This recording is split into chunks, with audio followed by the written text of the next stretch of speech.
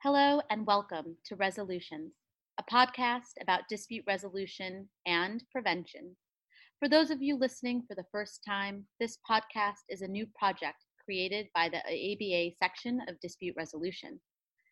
One of three hosts serves as interlocutor, engaging in conversations with members of the dispute resolution community about topics of interest in the field. My name is Rekha Rangachari, and I'm one of your three hosts. I'm the executive director of the New York International Arbitration Center, and I also serve as co-chair of the Young Professionals Committee within the section.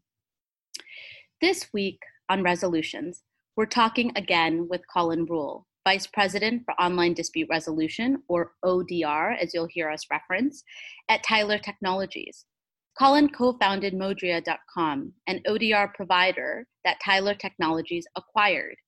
Previous to that, Colin was director for ODR at both eBay and at PayPal. Colin is also a lecturer at law at Stanford Law School. Suffice it to say, Colin is an expert in the field of ODR, and we're delighted that he's able to join us today, near to 1 year after he first joined us in a podcast with my co-host, Adam Martin. We're also sitting down with Colin today as a recipient of the inaugural 2019 Frank Sander Award, presented by the ABA Center for Innovation in conjunction with this section, and it was presented at the 2019 ABA annual meeting in San Francisco. Colin is allowing me a brief PSA as we're prepping towards the spring meeting that was due to take place in in New Orleans. As you may know, in light of COVID-19 and the pandemic developments, we will gather en masse instead of in New Orleans, online. Please stay tuned for further section updates with additional details on this, and we look forward to e-meeting very soon. With that, I'm going to turn to Colin. Colin, it is a pleasure to have you, and thanks so much for joining us. Thank you so much for having me, Rekha. I appreciate it. So we're going to start out by mapping for our listeners a sort of two-part question to you. When did ODR, online dispute resolution, for those listening in, and you'll hear us referencing it as ODR throughout the course of this podcast, when did ODR first emerge on the scene, and how did you specifically get into ODR? Sure. Well, online dispute resolution really emerged in the mid-90s. And I think it was driven by the growth of the internet and the growth of e-commerce. I think the first meeting that officially talked about online dispute resolution was somewhere around 1997. And the father of online dispute resolution was a professor and is an emeritus professor at UMass Amherst, a gentleman named Ethan Katch. And Ethan started the Center for Information Technology and Dispute Resolution at the end, 1999. So really the growth of ODR as a field has happened over the last 20 years. Now you asked how I got involved. I think anybody who's ever seen me can immediately tell before I even say a word that I'm a nerd and I love technology, and I always have. I used to run a bulletin board, dial-up bulletin board out of my bedroom when I was 10 years old in North Texas. So I always loved playing with technology, but I discovered dispute resolution when I was in college, and I was very excited and enthralled by all the possibilities of ADR. So my ADR world and my technology world were quite separate through the end of the 80s and the beginning of the 90s. And then when online dispute resolution started to crop up, I thought, oh my gosh, this is perfect because it combines my two passions. I started a company called Online Resolution in 1999, which was a spin out from Mediate.com, where I had been working as general manager. I met Ethan Katch, and I ended up writing a book on online dispute resolution in 2002 called Online Dispute Resolution for Business. So it was fun to be involved with ODR absolutely at the beginning of the field, but it's been enormously gratifying to see it grow in size and sophistication over the last 2 decades. And now we have a global community of ODR practitioners and scholars. We have a membership organization called ICODER, the International Council for Online Dispute Resolution.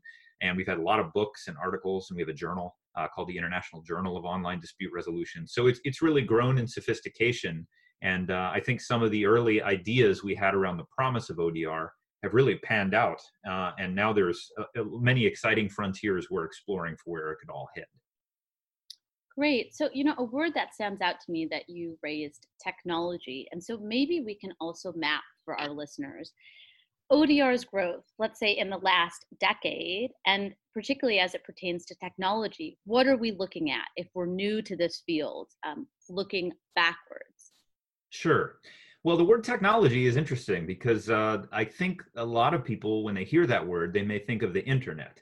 And the internet obviously is an incredibly disruptive innovation and technology that's changing the world. But there are a lot of other kinds of technologies, some of which are a lot less sexy than the internet just because they're older. One that I think of is the telephone. I mean, the telephone was a technology that, when created, completely changed the way that we interact with each other.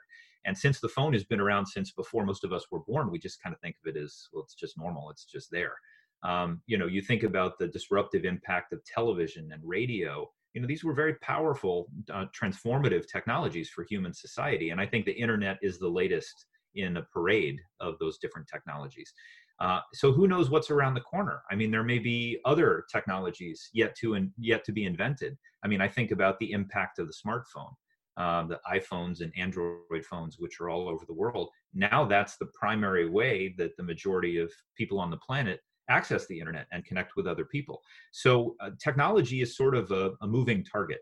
And the online dispute resolution, initially when we created the field, we defined it as just the use of information and communications technology to help people find resolution to their disputes, which is very open-ended, because as new technologies are invented, it just gets sort of plugged into ODR. But now what we're seeing is there's such a flowering of innovation within ODR. That definition may be a little bit too broad. So we've been talking a lot in the field recently about how we could refine that definition to make it a little bit more helpful for people that are trying to really wrap their arms around what ODR can be. And maybe you can even go into a bit of detail of this flowering. What does that mean? Information sharing and the like. If somebody were new to ODR, they're getting involved, what can they expect from? I realize it's sort of customizable, so this is a Sure. difficult question to pose to you, but you're the best person to pose it to. What are different permutations a new user of ODR may see?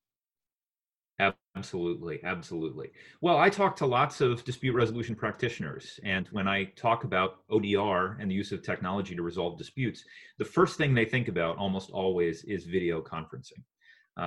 There's so much going on right now with people trying to meet virtually with their parties or with their colleagues, and video conferencing is really an easy thing for people to jump to. If I'm a mediator trained in sitting down at the table with my parties and working with them to resolve a dispute, well, if we can convene over video conference and I can still see their faces, then the activity of face-to-face dispute resolution and video-based dispute resolution, that's something that I can pretty much wrap my brain around. And, video conferencing technology has improved a lot. I mean, I'll tell you, I did video conferencing experiments back in 2000, 2001, and I remember the grainy postage stamp sized video windows that we have. Now anyone can download Zoom and start it on their computer, and they get really crystal clear audio and HD video, and it's really powerful. And if you look at some of the other technology forms, like telepresence platforms offered by companies like Cisco and HP, where you have dedicated hardware with 8K video and surround sound, and you're actually sitting at a table and looking at multiple HD TVs, it is really impressive where all of that technology can go. And I envision a day when that video conferencing technology is so rich that we would even pick it over meeting face to face, just because of the headaches associated with driving across town or flying across the oceans. So video conferencing is really the first thing that people's minds go to. But one of the things that ODR has put a lot of time and energy into exploring is the possibilities for text-based asynchronous interaction between the parties. So maybe that's like an email or a discussion forum where people, instead of communicating verbally and looking in each other's faces, people type messages and then they hit submit and then it's sent to the other parties.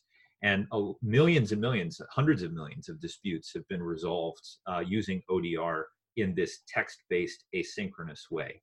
But again, we're only talking to the use of information and communications technology as a means of helping parties communicate in a dispute. One of the very exciting areas in ODR is what we call the quote unquote fourth party. That's where technology actually has a role to play in the dispute, in addition to party one and party two, who are the disputants, and the third party, who's the human neutral, the mediator or the arbitrator. Technology, as the fourth party, can also get involved. And there are some interesting ways that algorithms can make negotiations, for instance, more effective. You can find possible solutions in libraries of solutions to similar cases that can be applied, be very helpful to the parties. So when you start to look, and then you think about things like machine learning and artificial intelligence, that again is where the fourth party is evolving. And you can envision a future where we may really rely on computer algorithms to help us understand what a fair resolution might be to a dispute in a way that's much more than just having the technology help us communicate with the other side, but it also shapes our understanding of what kind of issue we have and what a fair resolution might look like. And the algorithm might help us to establish our sense of the ZOPA, the zone of potential agreement. So when we first started the field of ODR, we were just creating essentially online versions of face-to-face dispute resolution processes. But we quickly started to realize that the integration of technology into the dispute resolution process opened up very exciting new opportunities for us to do very creative things with dispute resolution systems design. So that's kind of what we're continuing to explore in the ODR field as we move forward and technology continues to expand. So sticking with that, actually, because I appreciate that. I was sort of going to ask you about, the next decade. What are we looking at? And so we're scoping in on technology as algorithms as a fourth party. How can one involve this? Is it by the neutral who is tapping into those resources? Is it some other modality? Sure. I'll give you a few examples. I think it's very easy to look at very sophisticated, complex kind of technology that's over the horizon and maybe get a little overwhelmed with the complexity. Leveraging artificial intelligence and machine learning in dispute resolution, there are some early experiments with that, but I still think years away from that becoming a commonplace occurrence for the average mediator drawing upon those tools. But one of the things we do at Modria, for instance, is we use technology to resolve small claims disputes in courts. And a simple example of an algorithmic tool to help parties find resolution is when a complainant comes in and they say, hey, I have this dispute with this other party, and I think they owe me some money. And we say to them, okay, well, how much money do you think that they owe you? How much money can they pay you to resolve this matter from perspective? And they say, well, I think $1,000. If they paid me $1,000, I would close the case. Now, that's a common occurrence that happens face to face all the time. Someone asks for a certain amount of money, someone makes a counter offer, and they go back and forth. But a simple algorithmic tool with ODR, instead of just asking them how much money they want to close the case, you can say to them, okay, confidentially, tell us what the lowest amount you would be, what the lowest amount you would accept to close this case. And we're not going to tell this to the other side. But if they give us an offer that's higher than that, then we can close the case. They say, well, I would accept $800. I don't want you to tell the other side. I want you to tell the other side $1,000, but I would accept $800. So then we go to the respondent and we say, okay, this person has this issue with you and they've requested $1,000 to close the case. Are you willing to pay that? And they say, no, I'm not willing to pay $1,000. Well, is there another amount you'd be willing to pay? Well, yeah, I'd be willing to pay $900 to close the case. Well, then we can automatically close the case at $900 because we know from the complainant that the lowest amount they'd be willing to accept was $800. So that really short circuits a lot of the slicing and the back and forth that happens in negotiations, which can cost a lot of time and also create a lot of frustration. So that's just almost the simplest example I can provide of an algorithmic tool that can streamline a resolution process that's in a single variable monetary dispute. Now, there are ways that you can use similar types of ranged bidding and game theory type applications in multivariable disputes that get a little bit more complicated, and the algorithm can help you in balancing different priorities in a case. You can also use an algorithm, a software program, in essence. We do this for family disputes we resolve within the courts. When parties come in, the complainant comes in, we say to them, okay, there are 7 types of issues that you need to resolve in putting together, for example, your parenting plan. And then we go through and educate them about each issue, and we show them options So you say, okay, in terms of custody, do you want to have joint custody or do you want to have sole custody? And then the complainant can go through and make selections in each of those areas, educated by that sort of guided pathway where they are registering their preferences. And then when the counterparty, the respondent, comes in, they can then see the selections made by the complainant, by their co-parent, and they can either agree or make a counter proposal. So that software program can walk them through the 7 issues, and maybe in 5 out of the 7, they pick the same option. And then when the mediator joins the case, there's already closure and agreement on 5 out of the 7 issues. And then the mediator can focus their energy on the 2 issues where the parties were not able to reach agreement through that technology-assisted negotiation. So those are just some examples of how technology, essentially the fourth party, is working today in concert with third parties, human neutrals, to streamline resolutions and help parties achieve fast and fair resolutions when they have a dispute. So I'm also curious, once that neutral is on board, right? Aside from agreements that the parties with the fourth party may have reached, how can many of those who tune in from the section are arbitrators and mediators? How is ODR and even the AI component now being more and more introduced? How can that be useful to these decision makers to take advantage of?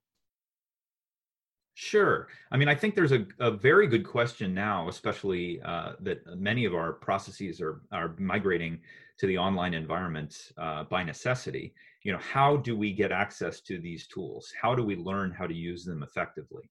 And I think one great resource is odr.info, which is the website of the National Center for Technology and Dispute.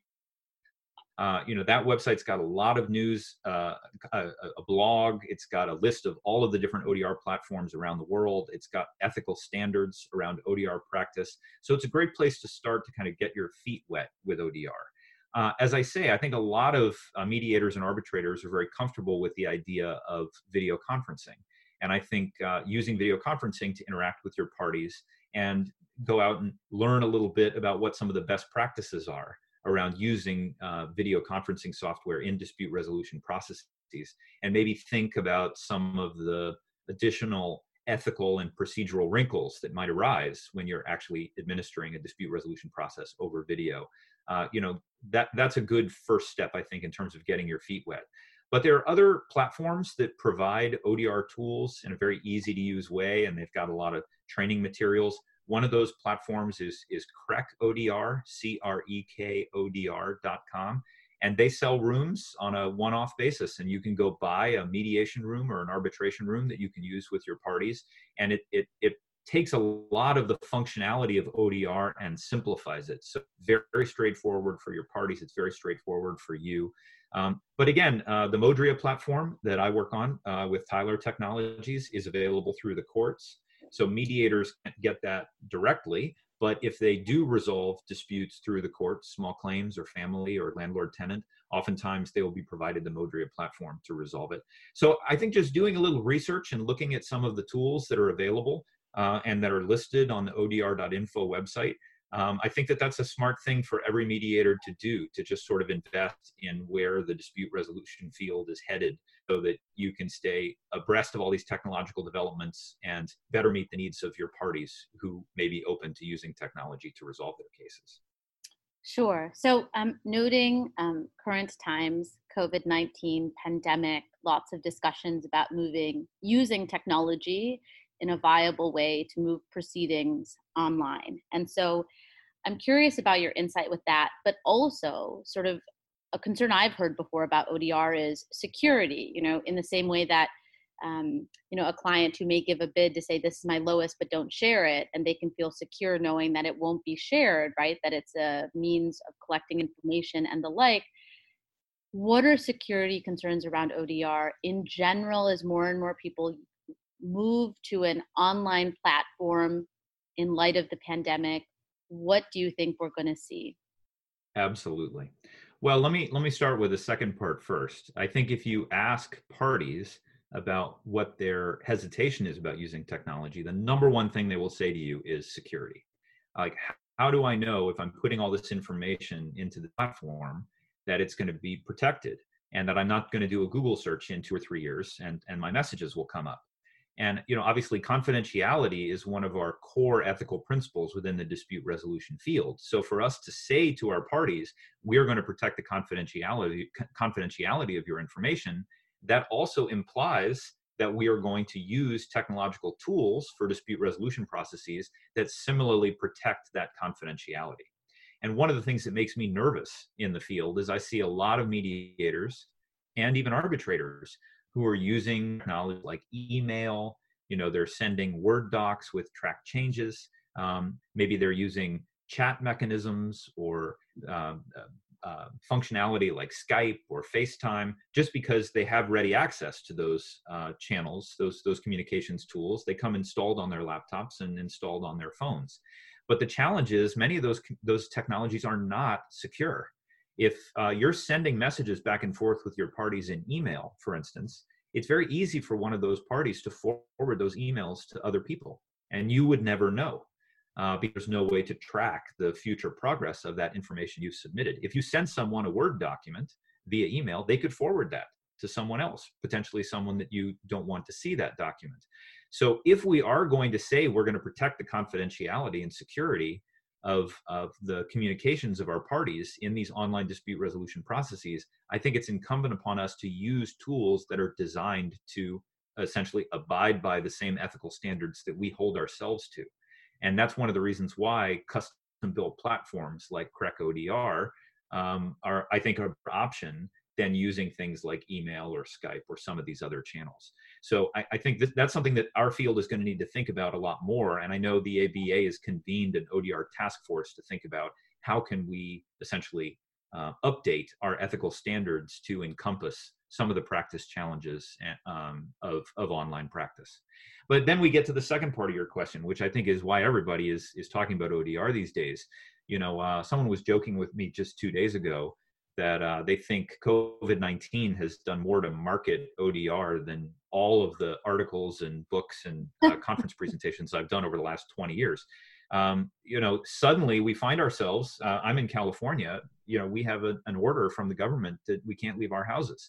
So I've said for a long time that online dispute resolution is the future of alternative dispute resolution, but I never realized that it would happen this quickly. And as a result of government regulation. So suddenly lots of practitioners who are very comfortable working face-to-face and have had very little interest in using technology in dispute resolution practice, they find themselves, you're in the middle of a case and you can't get together with your parties. Really, your only option is to leverage technology in one form or another. So I think a lot of people are curious, how do we use technology? What are the core skills that we need to think about? What are some ethical sand traps we should be aware of so we can avoid them? So I think we in the dispute resolution field are mobilizing to try and provide a lot of that help. And again, I appreciate you reaching out to me and asking me to do this podcast, because I think it is very timely. Hopefully we're going to get to the far side of the pandemic and some of face-to-face activities are going to renew. But I'm tempted to say the world of a month ago, prior to the pandemic, is gone forever. And I think as people learn more about these technologies and integrate them into their work, even when the pandemic has eased and we have the option of face-to-face interaction again, because we've learned about these tools, we're going to be much more likely to leverage them in the future. And so I think this is a period where a lot of people are going to want to start to experiment with ODR, and hopefully they'll have good experiences that they will use, not only because they have to, but later because they want to. But that's a fair point. Necessity creates opportunity. And I think that people are looking more and more to ODR platforms because they have to. And I think you're absolutely right. Once you have to do your necessary deep dive into it, what are the useful tools that you didn't realize existed on that platform? And I think it's safe to say we'll need to do some sort of follow-up after this podcast as things keep developing to see how the system is responding. Another concern I've heard is, as more and more people are going to sort of ODR out of necessity, can the system withstand the strain of so many now moving to that platform? Do you have any comments there? Sure. Well, I'm here in Silicon Valley, and I think a lot of the big tech companies have put billions and billions of dollars into their back-end infrastructure. But I don't think anybody out here had any idea that it was going to be tested as thoroughly as it's being tested by this pandemic. And I definitely have used services for years without an issue. And over the past 3 or 4 weeks, I found them a little bit less reliable because they're being hit so hard. But that said, I think, sometimes you don't know how well your system is going to scale under extreme volume until you're actually hit with that volume. So some of those outages, last for a day or two, and then the technology companies have added more resources, and then they've been worked out. So I think we're testing this infrastructure in a way, an unforeseen way, but I think it's actually holding up pretty well. And the beauty of the internet, it was actually designed initially by the military to withstand a nuclear bomb attack. So that if a third of the network was taken out by a massive strike, the other 2/3 would still operate. And I think that kind of resilience, since it was designed in from inception, has actually proven to be quite robust. And I think it'll get us through this crisis that we're currently under. But as I said, the capabilities that we're learning to put into the system to handle this crisis are not going to go anywhere, and they're not going to be undone even when the crisis ends. So, I think you can feel pretty confident about the reliability of a lot of these services over the long term. Sure. No, and that's reassuring, I think. Exactly right. Until we test them now out of necessity, we'll see how far we can really go. Colin, I see that we're nearing the end of our podcast time, and so I wanted to give you back the floor to share any final comments and insights with us. Well, thank you very much, Rick. I really appreciate you inviting me to participate on another podcast. I think the ABA is doing an excellent job leading the field through this very turbulent period. And I think we all need to come together, not only to make it through this crisis, but also to envision ways that these tools can be utilized to achieve the objectives we have in the dispute resolution field and the legal field more broadly. I think a lot of people who are skeptics about technology point at the bad actors who are using these tools to seed misunderstanding and seed what do they call fact-free disses on the internet that maybe actually work to the opposite goal of trying to get people to understand and work out problems and build peace. So I think it's incumbent upon all of us who are in the dispute resolution field to utilize these tools and work together to counteract some of those efforts, so that we know over the long term, these technological innovations actually help us to achieve our objectives, which is fast and fair resolutions for as many people and as many disputes around the world as possible. Exactly right. We need to demystify myths, and that pertains especially to ODR, where we are jumping headfirst for many of us for the first time into it. With that, I want to thank you, Colin, for joining us today on the second iteration of discussing ODR with you from 1 year ago. If you'll allow me, I always find it useful to share the presenter's email so that those who may have questions can write you directly. Colin, may I do that? Absolutely. That's great. So Colin Rule, everyone. You can reach Colin at Colin, COLIN .Rule, RULE, at Tyler Tech, TYLERTECH.com.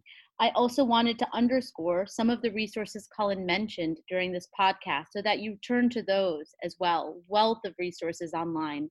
These include odr.info, INFO, and CREKODR.com, as well as staying tuned. Colin mentioned that there's an ODR task force with the ABA. I'm certain they'll be coming out with white papers and commentaries to help guide us in best practices as we go into modernity further. So with that, thanks to Colin, thanks to our listeners for tuning in. Indeed, stay tuned. This field is developing and developing fast, and I'm looking forward to getting Colin and his other colleagues on board again down the road to really see, once COVID subsides, where are we at in use, in education, and the like. Thanks so much, everyone. It's been a pleasure, and we'll talk again soon. Have a good day.